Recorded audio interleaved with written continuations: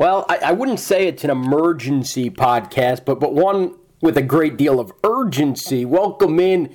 Today is March 11th, and this is The Convo by the Daily News Record. I'm Greg Medea, the JMU football writer at the paper, but guest hosting today on The Convo, joined by Shane Mettlen on the phone. Had to talk a little hoops today, obviously, with what's going on in the world of James Madison basketball. Shane, you cover two very different teams. It's a little bit different than the situation I have covering football. And I'm just kind of wondering, before we really get into it, what's it been like this week? You're obviously covering two drastically different situations. You've got the JMU women who are gearing up, getting ready to play in the Colonial Athletic Association tournament later this week at Elon, with all eyes on win that tournament and get in the NCAA tournament. And then you've got the JMU men who this week parted ways with Coach Louis Rowe, former Coach Louis Rowe, I should say now, after a disappointing 9-21 campaign. Two extremely different situations, Shane. Yeah, keeping track on things on a national level right now, but yeah, for very, very different reasons. Like you said, with the women, you're watching to see, where they might be as far as, not large berths for the NCAA tournament, and, how they compare to some of the other teams around the country, and where they might go for the NCAA tournament if and when that comes about. And then on the men's side, you're kind of looking all over the country for who might be a candidate for the opening job, and, who's interested and what people are saying about, the opening at JMU, which seems to be getting a lot of interest at this point. Yeah, no, I would imagine so. That new arena, I'm sure, is going to draw some folks in, and seeing, I'm sure, that the football success also will draw some people in. The women's basketball success too. We'll talk about the men in a little bit, but I want to start with the women. Last week you were in D.C. For the men's tournament when James Madison lost its game there. It's one-and-done game, the men. But now you're going down to Elon for the CAA women's basketball tournament this weekend. What's kind of the expectation going in? JMU, they're the 2 seed, waiting on the winner of the 7th-seeded Elon Phoenix and 10th-seeded Hofstra Pride. What's kind of the expectations going in for the JMU women? I would imagine it's kind of, as I said at the outset, win this thing and get to the NCAA tournament. Yeah, and they are the number 2 seed via tiebreakers after they and Drexel both went 16-2. But I would say, Sean O'Regan came right out and said it on Monday that they consider themselves a favorite and the best team in the field. They expect to win it. It can come down to, tough breaks and how healthy you are and everything at this time of year, as they learned last year when they got knocked out in the quarterfinals with, players missing. But yeah, the expectation is to go down there and win the thing and not have to sweat too much on Selection Monday for the NCAA tournament, just worrying about where they might be seated and where they might be heading, as opposed to crossing their fingers and hoping they can get in. But, you look at the resume, and they probably have a slightly better at-large resume this year than they did at this time a year ago. They've got slightly better RPI. They've got more of those top 50 type wins. So it's looking a little bit better for them as far as, having some wiggle room to work with if they want to try to get to the NCAA tournament. I was going to say, I've seen some of the bracketology on the women's side, and it seems like there is a possibility the Colonial Athletic Association does get an at-large bid in addition to its automatic bid. What do you think the likelihood of that is, and do you think whatever team is in search of that, whether it's JMU or Drexel, they have to win at least a couple of games in the league tournament? Yeah, I would think for JMU, if they are playing in a championship game against Drexel, they're in a really good spot to get an at-large bid. Because even a loss to Drexel is not going to be a bad loss on their resume. It's not going to bump them too far as RPI, which they still use pretty heavily on the women's side of things. It's kind of been phased out for the men's tournament. But that's still kind of one of the better metrics they have for the women. a loss to Drexel is not going to hurt them too much. A loss to anybody else in the conference is going to really hurt and make it, tough to get in as an at-large. And, of course, beating Drexel, they're not only getting that automatic bid, they're also getting themselves another top 50, top 40 win, which would really help as far as, seeding. You might see them get bumped up into the 9-10 range as far as seeding goes. And, along those lines, you almost kind of wonder if they'd rather be a 10 or 11, 12 type seed, just as far as having a shot to go to the, Sweet 16 type of run. Just because if you're in that 8-9 game, then you got a number 1 seed waiting for you in the second round. Whereas if you're like an 11, 12 seed, there's, some beatable teams in your location where the way they set it up with the teams playing on campus and, 4 seeds hosting. Yeah, I would think so, too. The upper echelon in women's basketball is certainly a few notches up from everybody else, I would say. There's probably 6 teams that are significantly better than everybody else. And then, I think JMU is perfectly capable of beating, some of those second-tier major conference teams and, could – if they make it into the NCAA tournament, I wouldn't be surprised if they're playing on the second weekend at all, depending on the match that they get when this bracket comes out. Yeah, no doubt. It should be interesting to see. But a business first for them. They enter the CAA tournament 25-4 overall, winners of 9 straight. What are they doing well right now? Are they hitting their peak at the right time? How do you kind of see it from that standpoint, just in terms of how they're playing? Yeah, I think so. And they've handled things that have been thrown at them really well. About as well as you would expect a team that has 5 seniors who, even if some of them aren't getting the same kind of minutes they've gotten earlier in their career, 5 seniors who have been through pretty much everything at this point are handling things that are thrown at them. They, deal with, all the emotions of that last weekend at the Convocation Center, plus their senior night, plus all the alumni and, former All-Americans and things that come back for that kind of thing. They handle that and then, don't have much of a letdown when they come back the next weekend, which, is kind of the exact opposite of what you saw with the men's team. They, really rode that emotion and played well in their last game in the combo, and then they go up to those northern teams for their last regular season weekend, and it was almost like they forgot the season was still going on at that point. And, the women's team really handled that pretty well. They've handled, various awards and things like that with, the kind of, measured response you kind of expect from a veteran team. And I think they're pretty much ready to go for the postseason, thinking a little bit about what happened last year, but more about just, if they can take care of business and play their capabilities, things will fall into place for them. That makes a lot of sense. And last year, it's tough to kind of use it as motivation, I would think, just because of the fact that they had players hurt. I mean, it wasn't their fault. It's not like they were in this epic battle and came up just short. It was because of injuries, and that's devastating for different reasons, not because you blew an opportunity that you had. So, good opportunity for JMU this week down at Elon, the CAA tournament, and try to win and get in the NCAA tournament as the automatic, and if not, wait and see where the chips fall in terms of an at-large. Kamaya Smalls, CAA Player of the Year, Shane. What were your reactions? Was it kind of as expected because she had been so dominant throughout the season? It was expected, and at the same time, it was kind of up in the air because it was very much expected at this point last season. And then they sort of surprisingly gave that award to Bailey Greenberg from Drexel.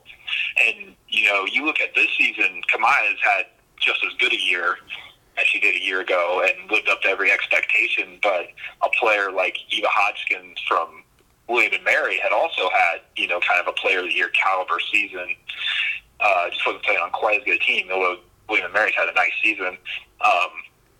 So, you kind of expected Kamaya to get it this year, but just based on how the vote went a year ago, I don't know if they were completely convinced it was going to happen this year. And I know everybody who is in that locker room was extremely thrilled to see it kind of go what they would consider the right way this time around, because there was some anger, frankly, last year that she didn't get it. And then, maybe they kind of had to sit on that a little bit because when they lose in the quarterfinals, even given the injury situation, maybe they don't want to sit and complain too much about the postseason awards when they turn around and lose the next game. But, there was some anger among that team that she was not picked to win the Conference Player of the Year last year. And so, that happened this year. I think everybody was pretty happy for her because one of those kind of star players who teammates love, and she doesn't play selfishly, and she could have probably boosted her numbers a little bit if that was really what she was all about. And she didn't do it, so yeah, everybody's pretty happy for her. Yeah, and that's a good point there in terms of what they could do in the postseason, how far they could go, not only in the CAA tournament, but once they get in the NCAA tournament, if they get there, is because she's so unselfish and because maybe they have a little more balance this year than they've had in years past with Jackie Benitez and Kiki Jefferson. Kayla Cooper-Williams has always kind of been solid there on the glass as a rebounder and a scorer inside the paint. But because they have maybe a little bit more balance than they have, do you think that helps them? I think it does, but then also, Kamaya is the kind of player who seems to know when it's her time to just take over. And I think that helps them as much, too, is that, something they were kind of missing when she wasn't able to play or wasn't able to play at full strength last year was you might see a Jackie Benitez try to kind of take over a game, and if she's not extremely hot from three-point range, that's not necessarily her style. But, Kamaya kind of has that, innate ability to know, okay, I need to be taking it to the hole right now. I need to, be get to the free throw line, or I just need to be the one handling the ball. And also knows when that's not necessarily what they need from her. And so I think that's kind of, maybe the biggest key to them making some noise here in the postseason. Yeah, so the JMU women, they'll get, as I said before, they'll get the winner of Elon and Hofstra tomorrow night, Thursday at 5 p.m. You'll have the semifinal on Friday, championship game Saturday, and then selection Monday in terms of the NCAA tournament with the women. Again, I know kind of an unfamiliar voice, but a familiar voice here on the Convo. Used to hearing me on the walkthrough with the football podcast, but talking some hoops with Shane Metlin today. I'm Greg Medea. Going to switch gears and talk some JMU men's hoops. There's plenty to get into this week. Whenever you have a coaching change, it's kind of mass chaos. I know what you're going through right now, bud, because I went through it. I know you texted me. I think it was Sunday morning. You were debating whether or not to drive home from D.C. to back to the Valley. I had that same kind of angst and anxiousness when I was leaving Colgate University and driving back south. As Mike Houston was getting ready to make his decision whether or not to stay or go from James Madison to East Carolina. So I know exactly kind of what you were going through, waiting to see when JMU would pull the plug on the Lewis Rowe era. That came officially Monday morning when they mutually parted ways, was the way James Madison put it. Rowe, 43-85 over 4 seasons. Shane, it's kind of, you hate to say it because Lou, if you kind of see him at all and interact with him at all, you know how solid of a person he is, but it was kind of something everybody saw coming. Yeah, and, that was, basically the reaction everybody I've talked to has had. We knew this was coming, and we didn't necessarily want it to happen, but, it's a bottom-line business in the end where, the university really can't afford to have a basketball program that's not even contending for a winning record or, in the mix to, compete in this conference right now. And it was time to move on. They, nobody feels good about seeing a guy everybody really likes go and a guy who did things, frankly, he did everything the right way other than, figure out a way to win some of those close games.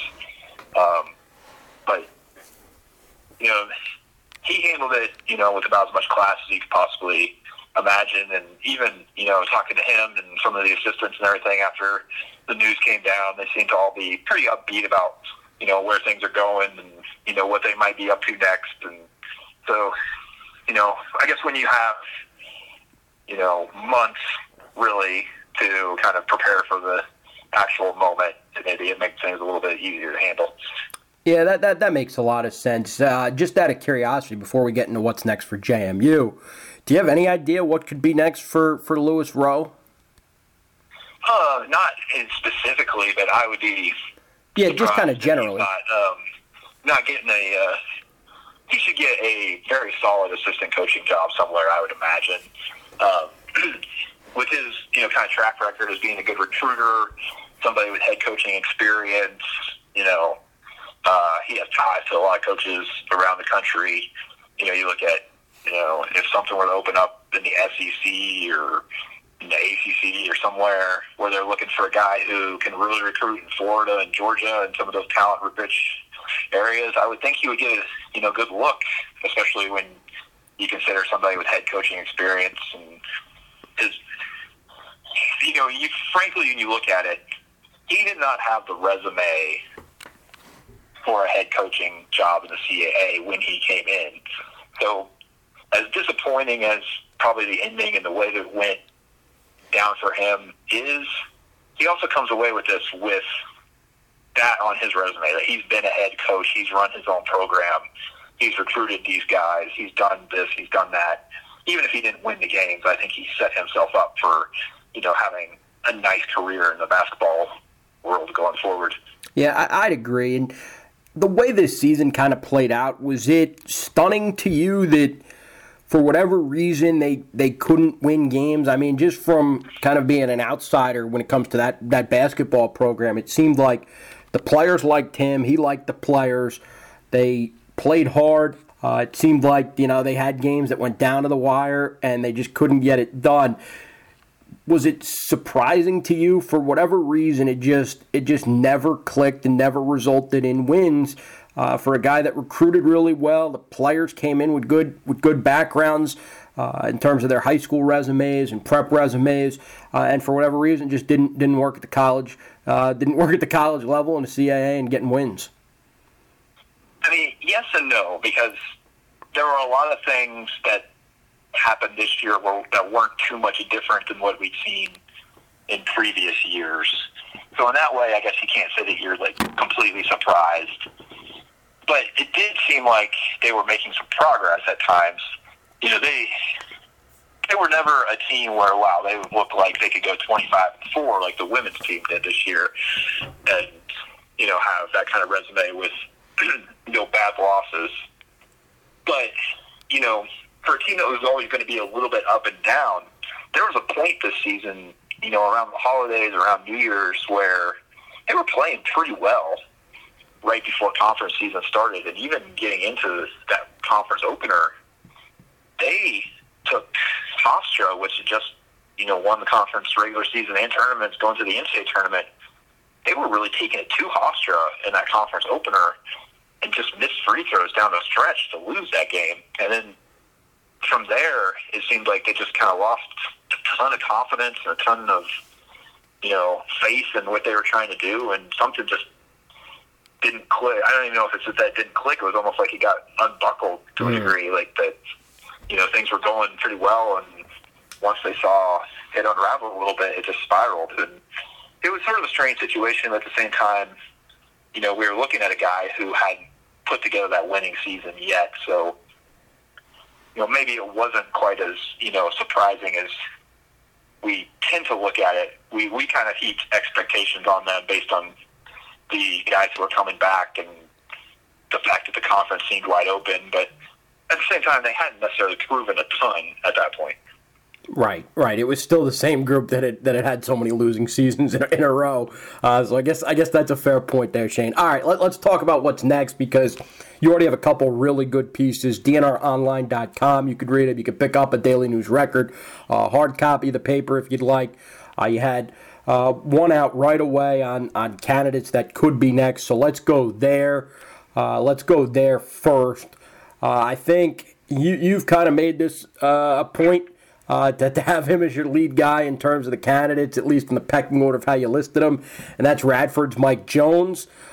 It seems like the national media has talked him up as well.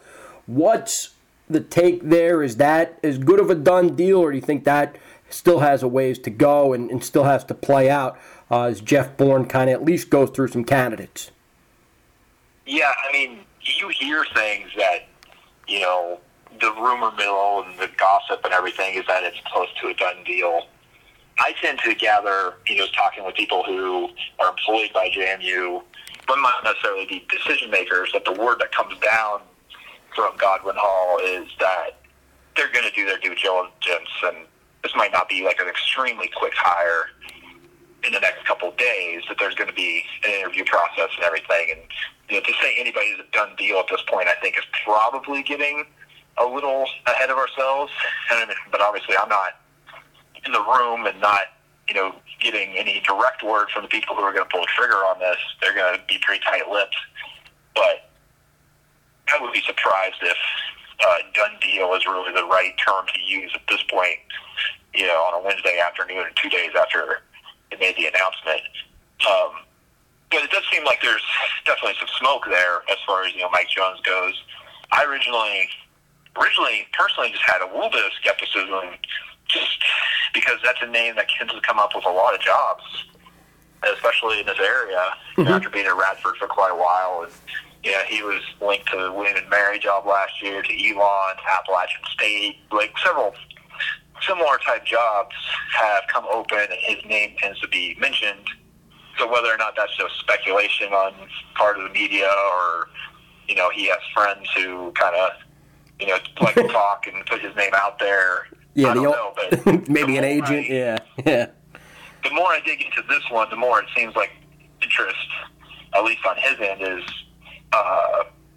legitimate, in that he kind of sees JMU as potentially a step up when it comes to facilities and a larger fan base, and just the potential of the program in general.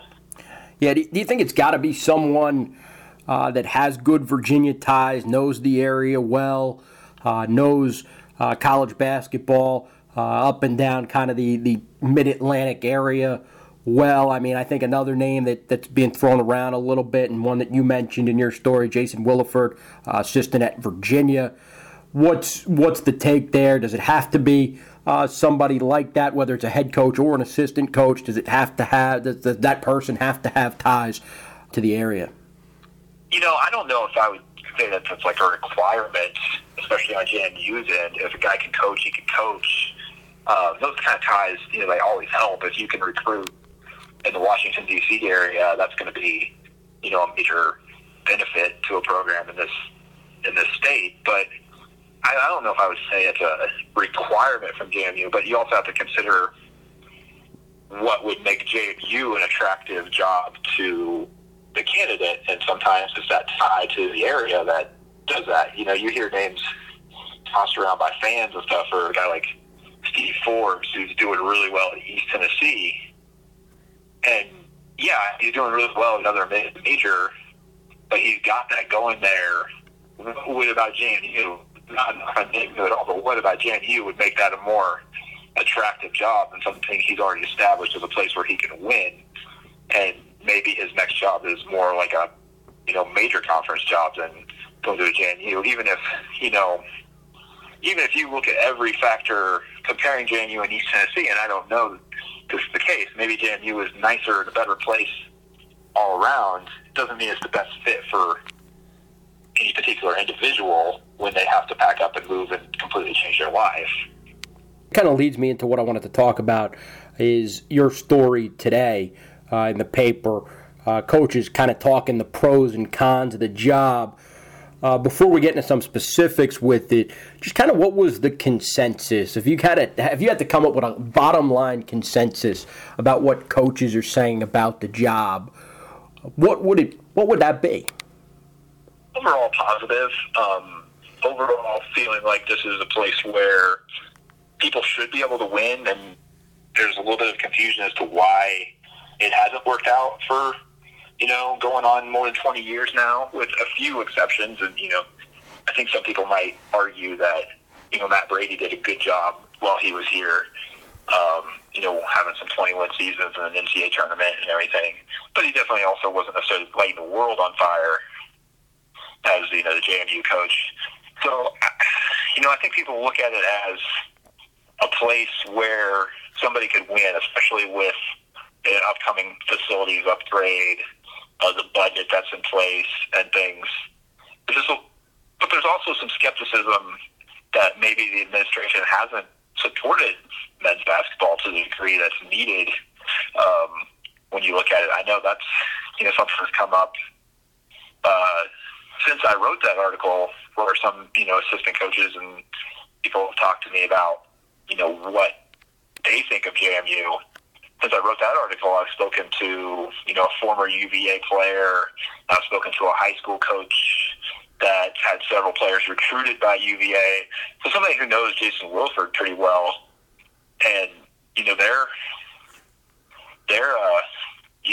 takeaway was that Ron Sanchez was in the mix for this JMU job 4 years ago and came away unconvinced that the administrative support was there that was necessary for him to succeed.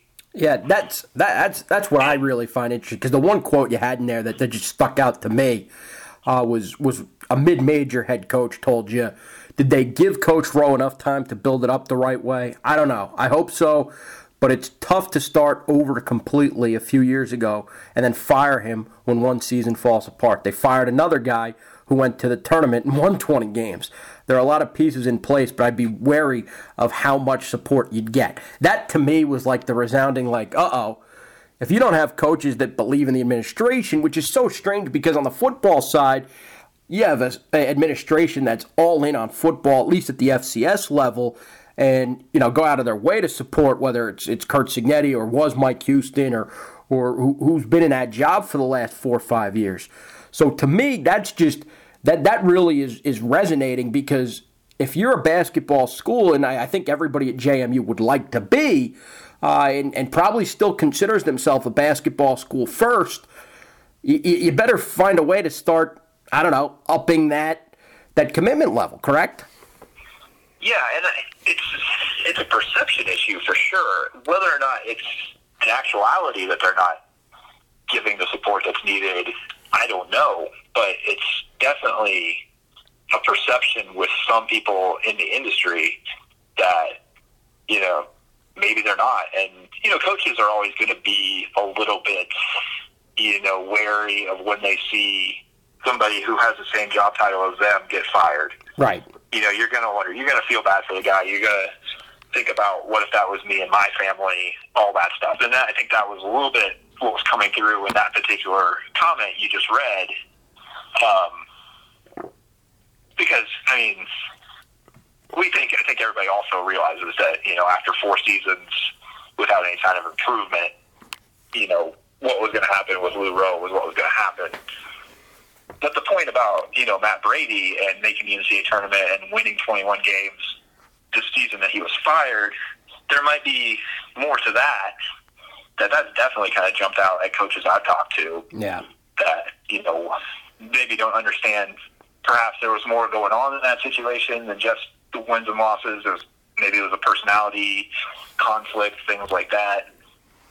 But when you're just looking at raw numbers and seeing what's happened to a guy who won pretty consistently and a guy who was an alum in the span of 4 years, that is going to come up with some of these coaches, and they're going to have questions about, okay, what can I do, what can be done to make sure I'm not in the same situation 4 years from now?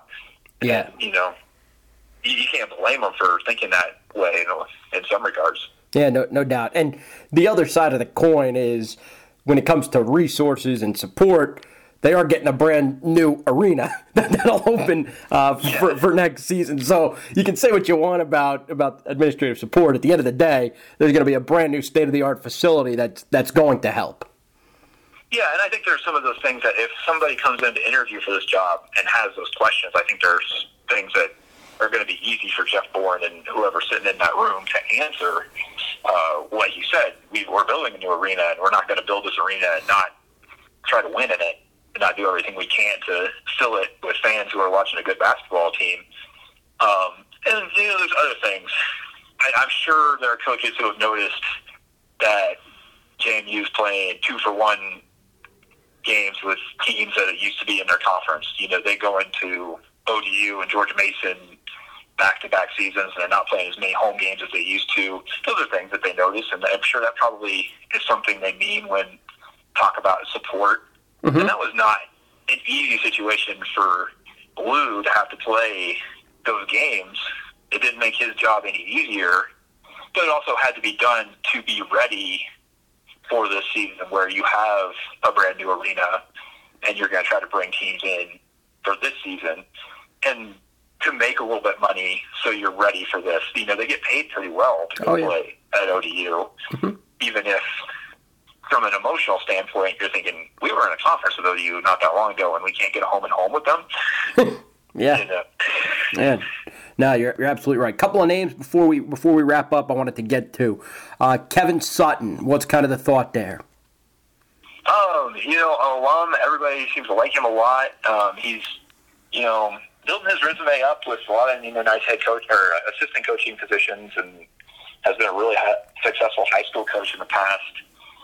Rhode Island, they're a program that's kind of on the rise.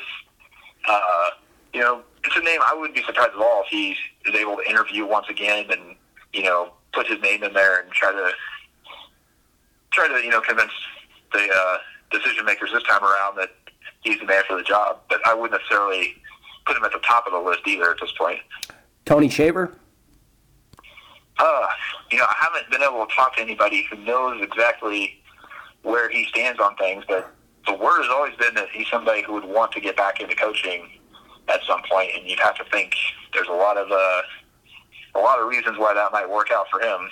Yeah, for sure. And then lastly, do you have an off-the-radar name that you think people should be paying a little bit more attention to?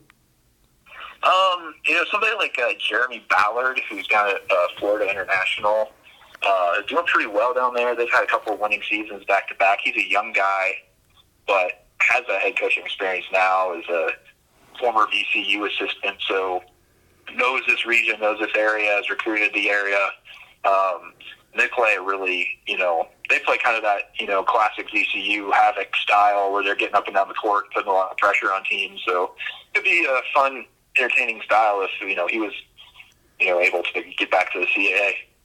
Yeah, it should be fascinating to watch this all play out.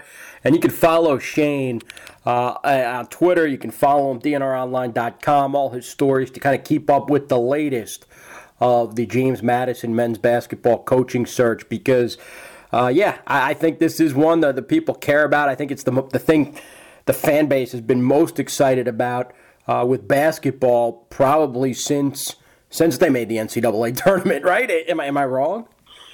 Yeah, I mean, probably. I mean, there's so much hope and excitement to go into a new arena and kind of start from scratch that I feel like, you know, yeah, there's probably as much talk about the men's basketball program right now as there's been in several years, and it'll be interesting to see the reaction then once there's actually some news and facts to talk about with hopefully a new hire coming in the coming weeks, I would assume. Yeah, no doubt. Again, special edition of the Convo. I got to guest host it, which is terrific. I was thrilled to do that. Good stuff from Shane, as always. Yeah, again, I'm glad you.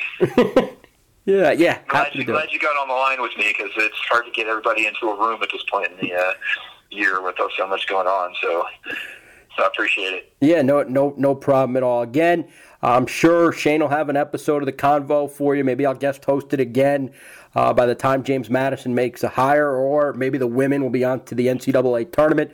Until then, for Shane Metlin, I'm Greg Medea, saying thanks for tuning in.